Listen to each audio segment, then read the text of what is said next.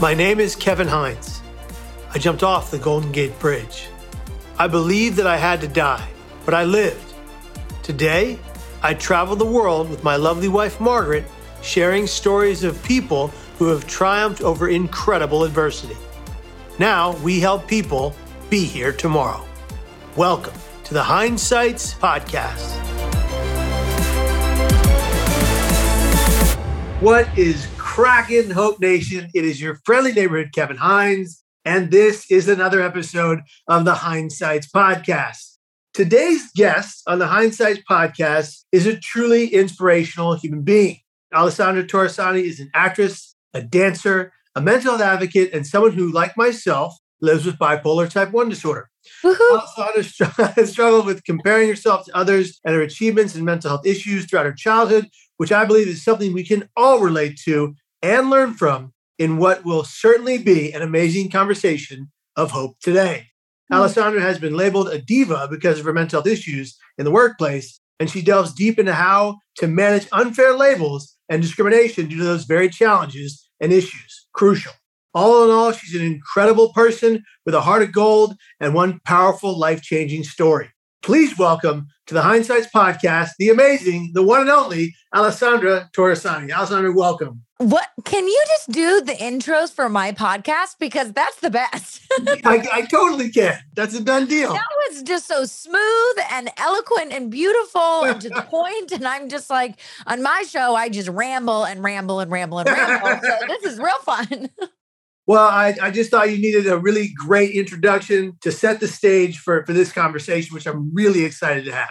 Oh, I'm so excited to be here. This was such a great opportunity. I've been such a fan of yours for so long. And I just was so lucky to be able to actually meet you in person, a couple of weeks ago or months ago. Oh, God, what is time? With our fellow friend, Britt Bronson, who has just brought me the most incredible humans in my atmosphere. So I'm just so honored to be here. Oh, let's talk about Britt Bronson for a minute. Britt Bronson. Yeah, let's brag about her because she's the best. About her. If you don't know who Britt Bronson is, those of you who are listening, go to Space Movement and look up her and the work she's doing in mental health. She's phenomenal, but we'll leave it at that. Alessandra, my first question for you is a COVID-related question. Ooh, okay. How did you stay connected to your family and friends during COVID and the everyday hustle of life? Ooh, well, that's a really good question and something I haven't thought about. But how did I stay connected? I found that at the beginning of COVID, I was like the beginning of our lockdown, right? I felt very comfortable being alone and just focusing on me and, taking care of my body and eating healthily and cooking and doing all this stuff. And I had that lack of communication with people. And it took me a while to finally kind of snap out of it through a friend of mine who sat me down and was like, enough is enough. You're spiraling. And I don't know if you feel the same way, if this was something that you went through because you live with bipolar as well. But it kind of that low hit me for the first time. And I wasn't communicating with anybody. So it took a friend of mine to kind of reach out and shake me up and say, hey, not only do you have to communicate with your friends and your family, but guess what? You have to communicate with the people that are listening to your podcast that are part of this. Oh, wow. This is their whole, this is why you started this podcast pre-COVID, was so you could have open communication and be able to normalize a conversation and stigmatize, get rid of that stigmatization. Is that a word? I don't know. I'm rambling. Well, you were close, stigmatization, but you there you go. Whatever. I'm blonde, so everything can be forgiven. You combined two words into one. That was great. Listen, I'm extra smart. Okay, that's what we're learning. This blonde is extra smart. But really, truly, it took other people for me to be reminded why I'm here on this earth and why I want to start that communication with others. And what was the second question? The second piece of it was, how did you deal with staying connected during the everyday hustle of life? You got a lot going on. You got your podcast, you're an actress, you're a dancer. Well, acting was kaputs, it was not, it was literally a job that didn't exist. It was before they had figured out, this was way before, vaccines and COVID tests and all of this. It was all just put on hold. So the only thing that I could truly focus on was my own mental health, my physical health, and my form of communication with an audience that has been listening and following my journey. Well, and look what you've done. You've reached that many people, which is amazing. Right. I've been really blessed. I have a great, great audience. What was it like? And I know you've gotten this question before, I'm sure, but I'm going to ask it anyway. What was it like growing up as a young actress? Oh, it was really fun. I didn't have the how do I say this in a nice way? I didn't have the typical young actor life of the wild and craziness of drugs and all of that, that kind of came at once. I was actually quite sheltered. And I think that's because maybe I was an only child and my mother was with me and was my best friend. So we were always together and she always allowed friends to be a part of our, family. So I never felt the need to want to rebel and stuff. And for me, it was all I ever wanted to do. I just wanted to be on a set and I just wanted to work and have fun and create that family that was outside of my immediate family. Amazing. I love it. And I love that you had that great relationship with your mom to set the boundaries and the wall to say, you're protected, you're safe, go do what you want to do for the rest of your life and go explore that career and kill it. It's amazing. Yeah, she allowed me just to be a true artist. And she really nurtured that. And that was something that a lot of people, unfortunately, didn't have. And I was very blessed. You know what? That's an important note you make, just to touch on that topic a little more, is that there's a group of parents that will say, when you say to them, I want to be an actress, they say, no, you can't.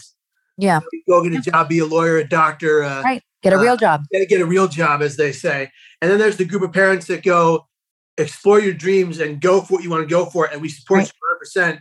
I know my wife's cousin, Darren Chris, is in that category. His parents totally supported everything he wanted to do. And look at the success it's brought him. And so it's those actors that are not supported that maybe rebel more often, I think, than those who are supported. Right. And I think also the other thing that what my parents saw, and especially my mother, was that, both of them were in computer technology from the Bay Area. They were not actors. They were not in the entertainment industry. They didn't understand it.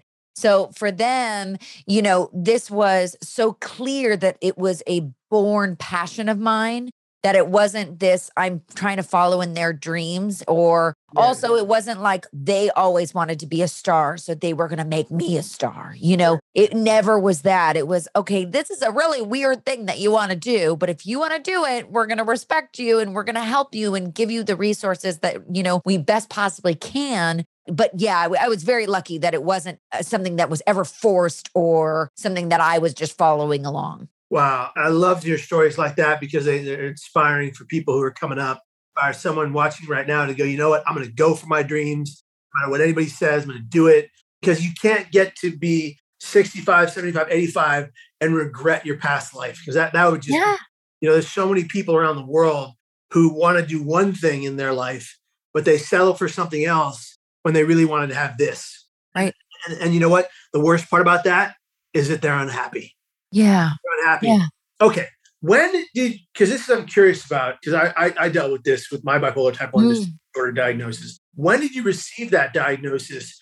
What was it like for you? How did it make you feel? That first day they told you that's what you had. Yeah, I was about 21, 22, and I was diagnosed by actually an acupuncturist, not a real doctor, as some people would say. Which is interesting because I had been in therapy. I had been going to psychiatrists, psychologists, hypnotherapists. I mean, you name it, I did it. I was misdiagnosed and put on antidepressants, which made my highs higher and my lows lower, which caused, suicidal attempts and ideations and all sorts of fun stuff like that. But it was an acupuncturist after I was shooting a TV show called Caprica. I'd come back home after having my first panic attack and I was explaining my symptoms. And he said, I have a lot of clients that are in the, entertainment industry who have very similar personalities to you and struggles. And, they live with something called bipolar disorder. I think that maybe you should bring this up to, your doctor. And that's how it happened. And I went to a new doctor who said, absolutely, of course you live with bipolar disorder. No one ever told you this before. And I said, no, they never did. It was never an option. I never heard the term before. And so that's when my whole life completely changed upside down for the best. Wow. So you learned that. And then what was your process to finding hope, healing, and recovery? I believe in medicine to a point. I had a really hard time. I guess the best way I describe it is when I heard the diagnosis from the doctor and I had a confirmation, it was like taking a deep breath. And it was like, wow, finally, there is something that I can do to help.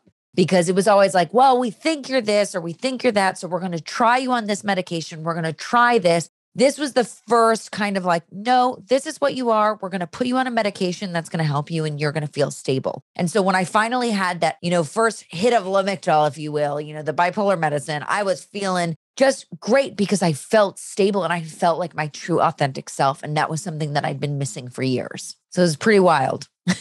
Well, I'm glad that you learned that. I'm glad you learned what you had to do to shift your life experience. Yep.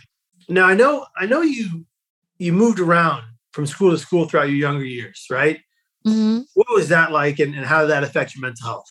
I actually was totally fine with it. I wasn't a kid that, yeah, I mean, it was kind of my choice, right? Like I went to a normal school and then I wanted to be an actress and I got bit by the camera bug. And then I started doing homeschooling. And then I wanted to have a normal, in quote unquote, life in middle school. So I started a brand new school in LA and I loved it until it didn't work anymore. And I ended up getting my high school proficiency exam completed by the middle of my sophomore year. And I started doing junior college classes online and got into every college that I wanted by the age of 16.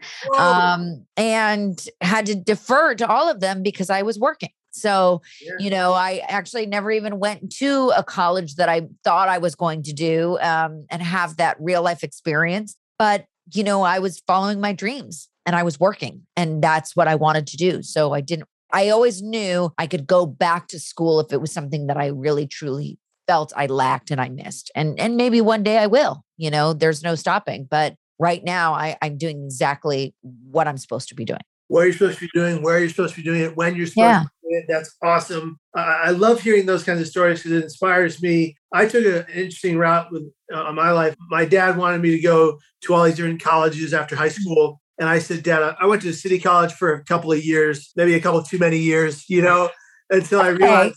Who's judging? Who's judging? Nobody. But I realized I wanted to get into public speaking and share my story. And I remember my dad being like, well, how are you going to make money doing that? And I'm like, Dad, I'll figure it out, And right.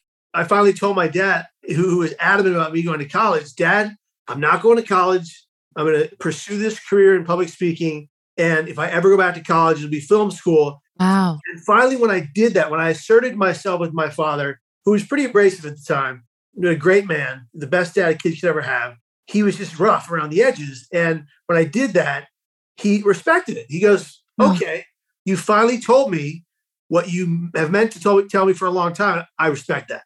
So it was great. Wow. And so that's great. Wow. Can I ask you a question? To date, what has been your favorite set to be on?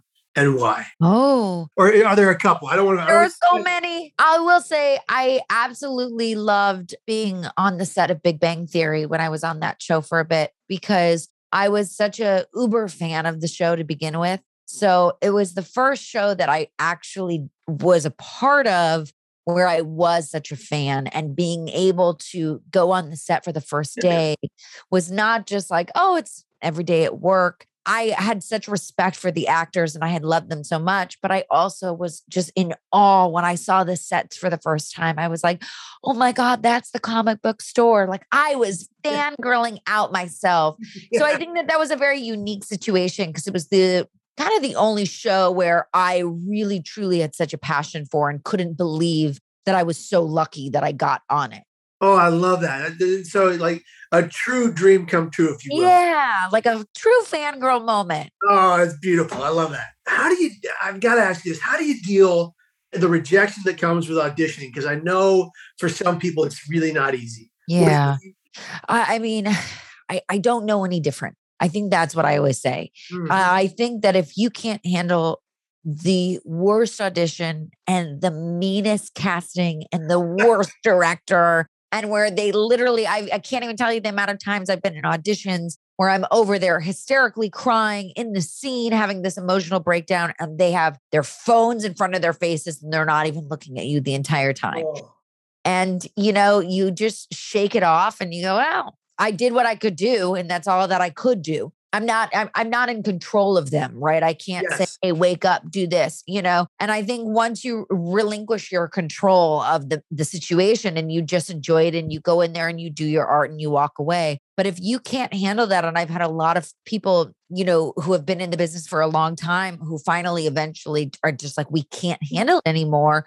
Yeah. You have to stop because it's the worst. It's truly like abusive, because you're giving your heart and soul to a performance. And then there are people there that are just awful who just could give two shits about you, basically. Sorry. Like, oh, They haven't done mental health training. I'll tell you that much. yeah, exactly. Yeah. And so I think that if it hurts the first time and you can't go, okay, you know what? I'm going to brush it off and move on and go to the next one. It's not the business for you because the rejection consistently will keep getting worse. It doesn't get better if you work. I mean, I was coming off the hottest show on television and had gone into an audition and people could care less. And they were so rude to me. So it doesn't matter if you're the most famous person in the world. They just don't care. It's just some people just are like that, and you got to deal with the rejection. They just aren't that into you. You got to deal with the rejection. You got to move on. And if you can't compartmentalize that they're not trying to insult you, they're just that kind of business and those kinds of people. And you have to just move forward, or you have to say, I can't do this anymore. This is not for me. So it's a choice you have to make. Well, I love the choice you've made because you're doing some great work that's impacting lives, both in your advocacy and in your film work, which is fascinating. Thank you. Okay.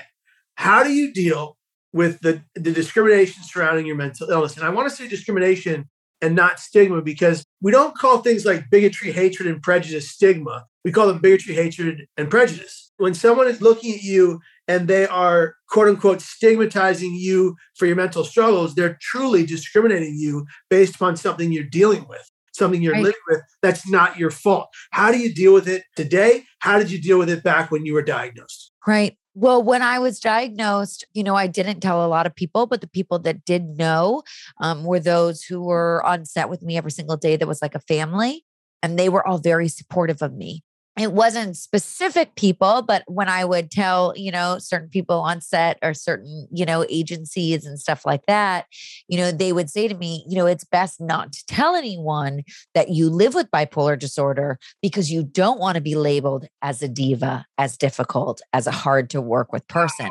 So I was never, I thankfully was never in quote unquote said, oh, you're a diva. It was just a kind of a warning. It was a warning because it was especially at the times when, Lindsay Lohan and all of the girls were going out and partying and going out late and then showing up late to set, and they were being labeled as divas. So if you had a mental disorder, that would mean that you were difficult to work with and you weren't hireable. So I kept it, I would say things here and there, and, I'm Italian, I have a loud mouth, so it does come out, and so certain things I would say, but I truly kept it private to the point where it did affect my own mental health, right? Because you would be in a room or you would read a script and they would be talking about, the character's supposed to be bipolar and they're making her out to be this totally insane human being where it's like, none of this is even functioning. None of this works. None of this lines up. This is not the proper diagnosis, but you don't say anything. So the first time that I actually said something I had talked about it on my podcast and finally said, forget it. I'm just going to be who I am. This is me, warts and all, and let's just get for it, But the first time I actually said something in an audition was when I played Duella Dent on Batwoman, because the role was not written as a in quote unquote bipolar girl, but there were a lot of similarities. And the writing was so beautiful. It was so well done. And so when I was in the audition, I did it. And I said, I just have to tell you, I live with bipolar disorder. And I've never read a scene that has felt so true to form of what someone goes through with frustration. And I was like, I'm just so in awe. And I just think that this was wonderful. So thank you so much for writing something so beautiful and not having it be such a bad thing, but be truthful. And I actually got the role. So I was like, maybe I'm just going to tell people I'm bipolar more often because maybe that's the truth. But it's true. But I think that, I also love to tell everyone, and if you're not ready to talk about your own diagnosis, whatever the mental health may be, don't do it because it's a can of worms. And I'm sure you've seen this as well and live with this in your life. When you start talking about living with bipolar disorder, when you start talking about, suicide and all of these things, people come to you like you're the doctor, right? Because we don't share it and it's not a normal conversation that people have. So when you do find someone that has lived through that experience that you have, you crave it so much, but it can be very overwhelming for the person that's hearing it from the other side. So, I just like to warn people, you have to be fully ready and fully understanding of your own story and of the mindset where you have the tools to be able to decompress if you hear a tough story, before you come out and you share yours. Wow, I couldn't have said it better myself. And really, when you think like that, it really helps you understand that when you share your story, people share with you theirs. Yeah. You do have to really prepare yourself for that because it can be overwhelming and it can feel like the crab pulling the other crab down into the bucket, and right. So in my experience, I travel around the world. I share my story. I'm grateful that I get to do that. And sometimes hundreds of people will wait in line to say what they want to say. And, you're there and you make the commitment to say, okay, I'm going to wait for all these people to tell me their story, to tell me their pain, because I came here to let their voices be heard. This is not about me. And so by the 30th person, you're like, oh, this is heavy. Yeah. But I think if you look at it like you're helping someone be honest about their pain for maybe the first time in their entire life, then it can also be a great gift. It's a blessing. Yeah. Yes, a blessing and a gift. So was that, let me ask you this. Was that the turning point when you wanted to share your story with the world? Was it during the Fat Woman? No, I actually had already been talking about living with bipolar disorder before that, but that was the first time that I had actually admitted it in an audition. And I remember walking out and I turned to my husband, now was my then boyfriend at the time. And I was like, oh, I did not get that one. Oh, no. I'm like, they're going to think I'm crazy that I just said that. Like that was way too much information for them to hear. But no, I had actually started talking about living with bipolar disorder because I'm an ambassador for NAMI, the National Alliance on Mental Illness. That's right. And I had gone to one of their luncheons. A friend of mine is also an ambassador. I hadn't shared really with anyone about living with bipolar disorder, but my friend knew. She was like, why don't you come along with me and come watch and see these other people share their stories? And it was the first time I had heard other people talk about mental illness, their struggles and how they were thriving and living their best lives. So I had approached Katrina Gay, who's one of the heads of NAMI. And I said, hey, I live with bipolar disorder. You ever need someone to help out? Like, this is my jam. Like, this is awesome. And from then on, they have been the most supportive community, I think, of anyone I've ever met. And they constantly are there to support and push and help me move forward. And I started with a video that I just posted on Instagram talking about my bipolar disorder. And from then, I got asked, 2 weeks later to go to this big conference where I met Britt Bronson and a bunch of other mental health people. And I had said, I've always wanted to have my own talk show and talk about this. And they said, well, why don't you do a podcast? I said, yeah, I've always wanted to call it emotional support, because everyone calls me Al. And they're like, we'll do it. We'll all be on your show. And so if it wasn't for people like Britt and those people in this community that I had met at this conference, I wouldn't have had guests. I wouldn't have had people on my podcast. I would have just been a lost cause. But it was all about, when you share your story, someone else connects. And then they're going to be there and be like, I'm going to help you out. I'm going to show up for you. And it's all about showing up. Those people showed up for me in a time that could have been a really scary time of my life if they didn't. And so that's how it started just about 3 years ago. I'm on season 3 of the podcast. It happened literally overnight. It was wild. I love it. And let's give a huge shout out to NAMI for a minute here. Yeah, the best. NAMI, whatever you want to call them. There's people in different parts of the country that call it different. NAMI. We love NAMI. I will tell you, when I go to different states, people are like, it's NAMI. And they're like, no, it's NAMI. NAMI. Yeah, I know. I always get corrected. I'm like, I don't know. I see NAMI. NAMI, National Alliance on Mental Illness, a great organization. Isn't it NAMI.org? Yes, it is. NAMI.org. If you want to get involved, please do. We would love you to.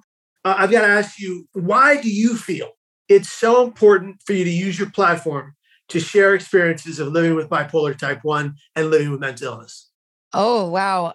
I think it's important because I get very emotional always about this question. It's because it's such a strong, powerful question. I didn't have a role model or somebody who I looked up to who lived with an illness, a disorder that I did, that I saw thriving and get forward and have someone talk about it. For me, that person was Carrie Fisher. I'm obsessed with Star Wars, obviously, Princess Leia, but I'm wearing a shirt, everything. But, really, truly, that was the first person that I heard talk about bipolar disorder in an honest way. I'm a tough chick. I'll say that, in myself. And I have a potty mouth. I'm really trying hard to contain it right now. But I am a little bit of Howard Stern, just a little naughty, that's just who I am. And to hear another female who was so powerful, who had such a strong voice, who was a writer, who did all of these huge accomplishments, be able to talk about living with bipolar disorder and addiction and all of these mental health issues and be able to thrive at life. That is something that I always knew that, okay, if she could do it, I could do it. So if I could do that for one person, then I've completed my life's journey. That's what it's about. Oh, wow. Beautiful. And Carrie Fisher, shout out to Carrie Fisher, the late, great Carrie Fisher. Yeah. Her amazing accomplishments in life, both in film and in mental health advocacy and hope and healing and helping other people. Shout out to Star Wars. That has touched so many lives in the way of creativity, fanaticism, and everything in between. And really, shout out to you for doing this great work and sharing your story and changing lives. I'm so excited to talk to you. This is so great.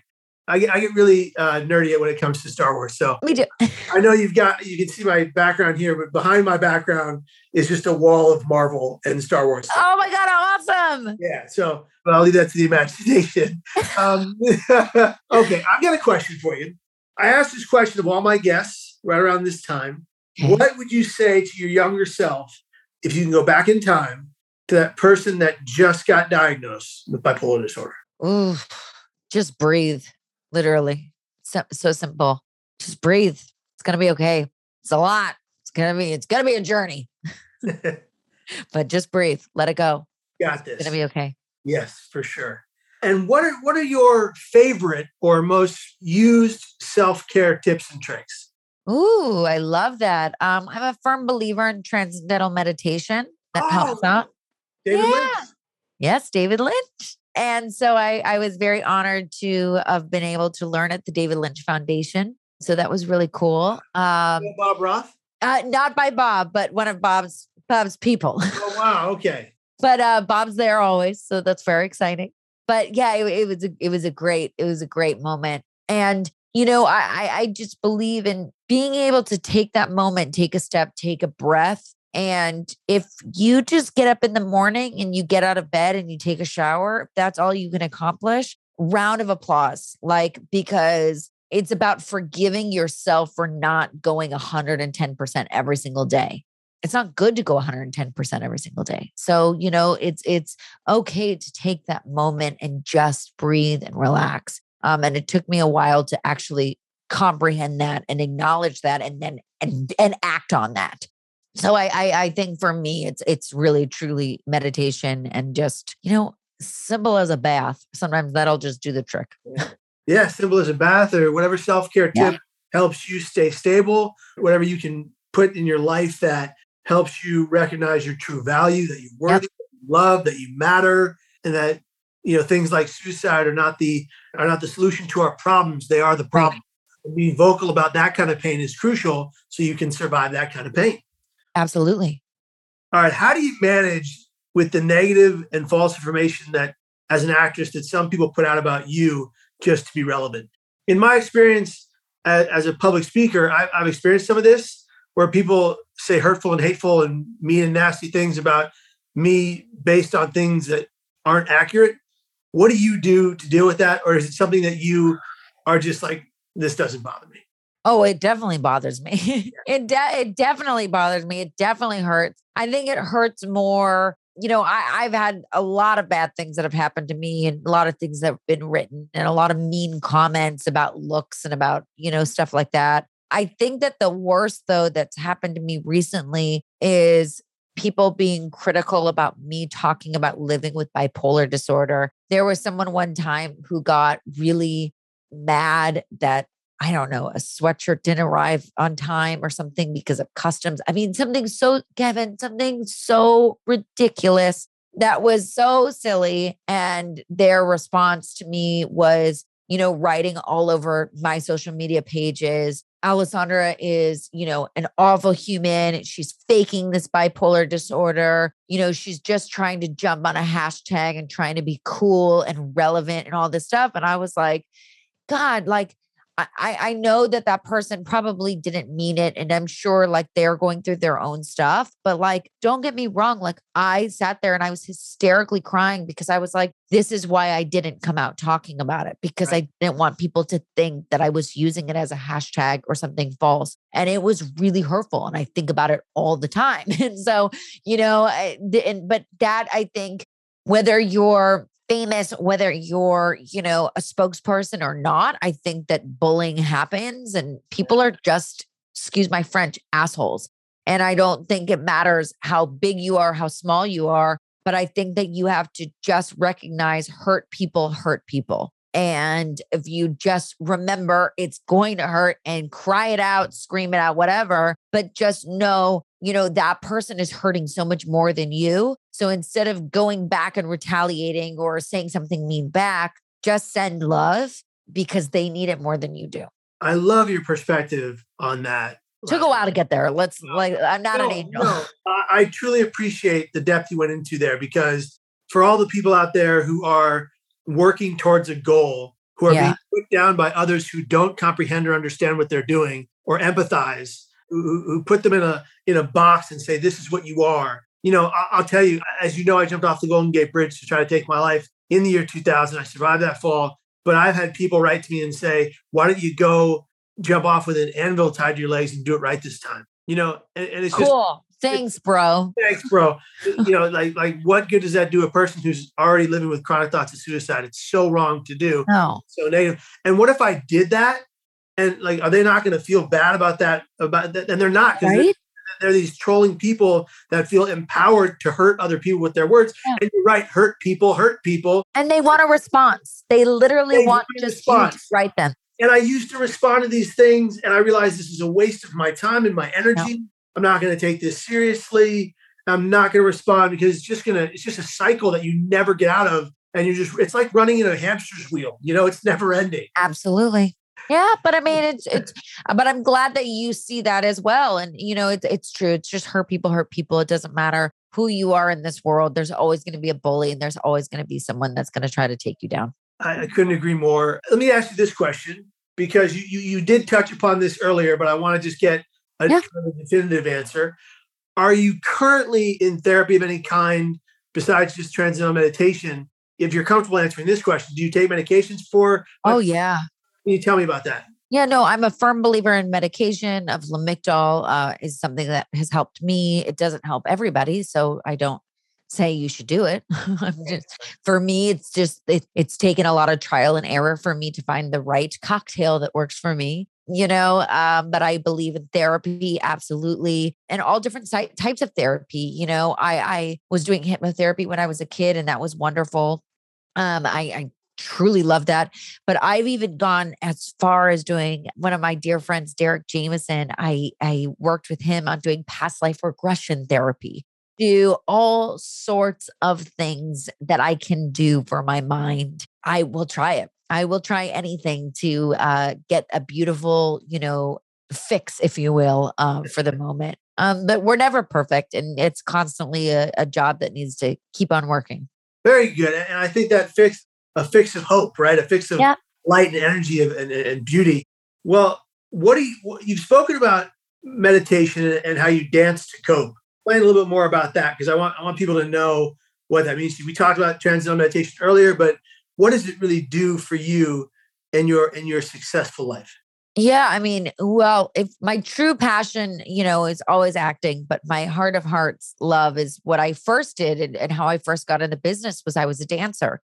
So for me, I would I'm a national jazz and tap champion. I traveled all over the world. Like that's what I did. And so for me, being on a stage and performing, there's nothing better. So when I am in my head and I am, having a manic moment, I'm going to go and take a dance class. Unfortunately, you can't do that during COVID anymore, but you can certainly be in your room and you can turn your lights off and you can blast that music and dance your little pants off. So that is something that I do. But I think that, for the meditation aspect of it all, it's like whatever I can do to clear myself and get out of that manic, moment. I have certain triggers. I don't know if that is for everyone, but for me, like I know like, ooh, I'm feeling a little on edge. I got to do something to fix that, and it's addicting to have a manic episode. It feels good sometimes, so you have to be careful, but that's why I will go and do something active like dancing to get it physically out of my body. So I don't have that urge to just throw something across the room, or punch a mirror, certain things like that. That didn't answer your question because I forgot what the question was, but that was just rambling once again. No, you totally answered the question. It was about meditation and dancing to cope. You got them both knocked. Okay. I'm like, see, I just talk and talk. No, it's perfect. I love it. How have you managed the kind of darker moments in your life when you were perhaps new to your diagnosis? How did you deal with it? Were there any situations where you dealt with it poorly? Oh my God, totally. Like every situation I feel like is you look back on and you're like, I dealt with it poorly, but I think that you can't ever go back and look at like, oh, I did this wrong. You're just like, okay, what felt wrong at the moment and what can I do to, improve the next manic moment? I think it's really the most important thing that I can say that has helped me through these moments. It's having a support system. Whether that mean having a therapist on call that I can call, whether that be, being my mother, being a support group like Space Movement, having some sort of support and community, I think is the best way to kind of get through those dark moments, to realize you're not alone, because we always feel alone when we're in those dark moments. And that's when mistakes are made. So when you have conversations with other people and you realize, oh, you've been through this, oh, you've had this. Oh my God, like, what did you do to fix this? Helped you? Okay, I'm going to try that next time. It's all trial and error with the community support. Beautiful.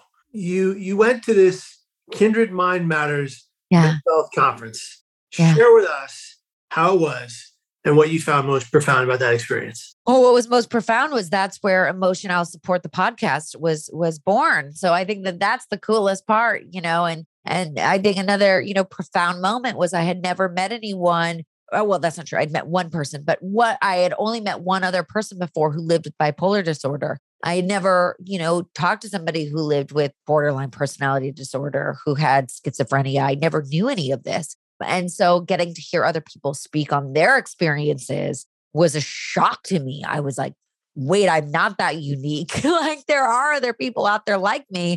I do a segment of Emotion I'll Support called Beauty in the Brain with my friend David Haggerty, who I met at the Mind Matters event. And he is a neuroscientist and he lives with bipolar 2, not also 2, the number 2.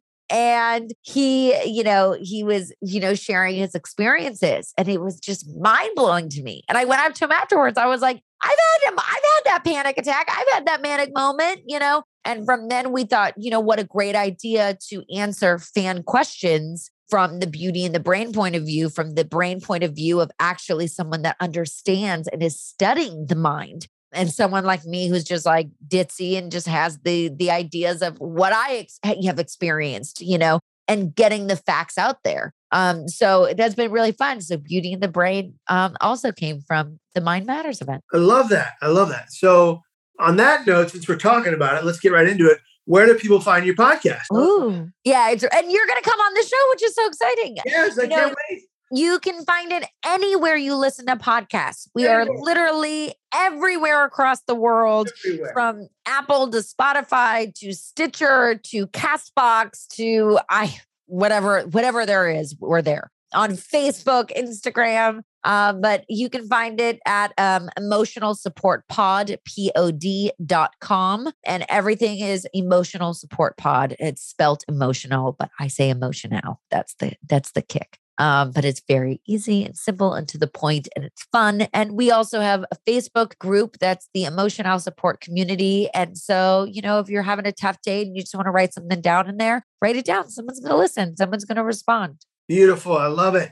Get to that podcast. Listen. How often does it come out? Comes out every Tuesday. It's it's not a G podcast. It's not a PG podcast. It's not a PG-13 podcast. It is a very rated R. But that's what's fun about it, right? We get really real and raw and to the point. And I get to get all my potty humor out in bad language, but it's good. It's a place to escape for an hour for some laughs. That's for sure. We laugh a lot. That's phenomenal. Okay, this was a bit of a serious question. Sure. We're wrapping up here, but I just want to I want to hear the answer to this question. And you briefly touched upon this. We didn't get into it. Have you experienced suicidality or been suicidal in your life? What was that like, and how did you overcome it? Right. Oh, totally have been. And it's still something that I live with, every day. It's still something that will pop up randomly. But for me, the only time that an action actually was made was I tried to drive off Mulholland in Los Angeles, and I hit a curb, which was great. I mean, a rock, which was great, and went up the mountain, not down the mountain. So, God was with me, I guess, or the alien, someone. But, it was a misdiagnosis. I was on antidepressants. So I wasn't even I wasn't even aware what I was doing. And I think that's what the scariest part was. And now it's more just, the thoughts can be there, but I always like to say what my husband says, this too shall pass. And so I just sit there and let the thoughts be there, recognize them, acknowledge them, and then just have it move along. Your husband, does he have a diagnosed mental illness? He does not. He's special. That's my situation. Is I have a diagnosed mental illness. My wife does not, and it's a fine balance because it helps me stay stable to the best of my ability.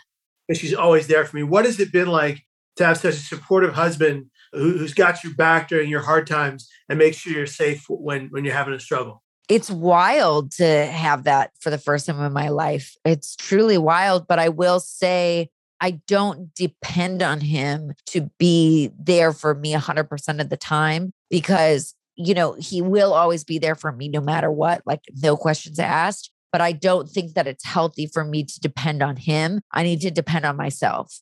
Because, we don't know where life turns out, right? And one day you could be alone. So you can't get codependent on that situation and be like, oh, well, if I'm having a manic moment, he's going to stabilize me. Right. I have to be my best self. I always use the example of like an airplane. If it's going down, you got to put the oxygen mask on you before you put it on the person next to you.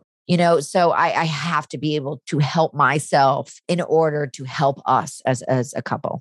That's one of the most crucial things I think that's ever been said on this podcast, because it's really important that you don't be codependent in any situation, whether one has mental struggle or right. It's important that you have your own path, you have your own vision for life, that you move forward in that vision.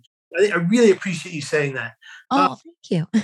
How have your experiences affected your relationships, not just with you and your husband, but like your mom and dad, your family, your friends, your colleagues? How have your mental health experiences affected those relationships? I mean, sometimes good and sometimes bad, right? I have a great relationship with my husband and my mom. I have no relationship with my father. My father, lives with bipolar disorder, undiagnosed, unmedicated. So it's very hard to have that relationship when you have two different visions. And I wish the best, but there's no relationship there, and that's fine. I've had a lot of ups and downs with friends. Some have been, my fault. Some have been their fault, and it is what it is. But I think that no matter what, you always just have to be who you are in relationships, whether it's with a mental diagnosis or not. Just be yourself, and things pan out naturally. I wouldn't say that everything is perfect, and I wouldn't say everything is a mess. It just is what it is. And some days things ebb and flow differently. Very good. Last question. What do you love most about being an inspiration to others? Oh, well, I hope I'm an inspiration. No, Alessandra, you are. Okay. I'm telling you this. It's truth. Thank you. I love knowing that I'm not alone. And I love that maybe I can help save a life. And I love knowing that maybe someone won't go, in their car and do something that they don't really want to do the way that I did, because they can, maybe get on their car and put emotional support on, and listen to a conversation where we laugh about the insanity behind living with mental illness. And I hope that I can bring, most importantly, with being an inspiration, I hope I can just bring laughter, because that's what I was born to do, is just to make someone laugh. So if I can make it funny, let's make it funny. Let's do it. Ladies and gentlemen listening, family and friends, we are here in the Hindsights podcast with Alessandra Torresani, an amazing and gifted human being, giving back to the world through all that she's doing that you just heard about. Please, where you can listen, learn, watch, subscribe, follow this podcast, follow her podcast, Emotional Support. And really, if you see someone, if you hear about someone, if you know someone struggling mentally, don't be afraid to say, hey, are you okay? Is something wrong? Can I help you? And be a guide to them to hope. Alessandra, thank you for being on the Hindsights podcast. Meant the world to me. And why don't you take the last word? Go for it. No, I just thank you so much. I can't wait to have you on the show and have people, from my, world hear your story, because your story is so inspirational. When I heard it, I was just like, oh my God, once again, I'm not alone. And so I think that's the best part of this. And we're just going to keep on keeping on. We're going to keep on trucking. And lastly, where do people find you on social media? Yes, you can just find me at my super long name at Alessandra Torresani. If you Google Alessandra Torresani, even if you misspell it, it'll show up. So you'll find her. We all good. Thank you, Alessandra, for being on the show. Really appreciate it. Hope you have a great rest of your day. And I hope to get to see you again soon. Thank you. Margaret and I love sharing stories of people who have triumphed over incredible adversity. For more content and inspiration, go to kevinhinesstory.com or visit us on all social medias at Kevin Hines Story or on youtube.com/Kevin Hines.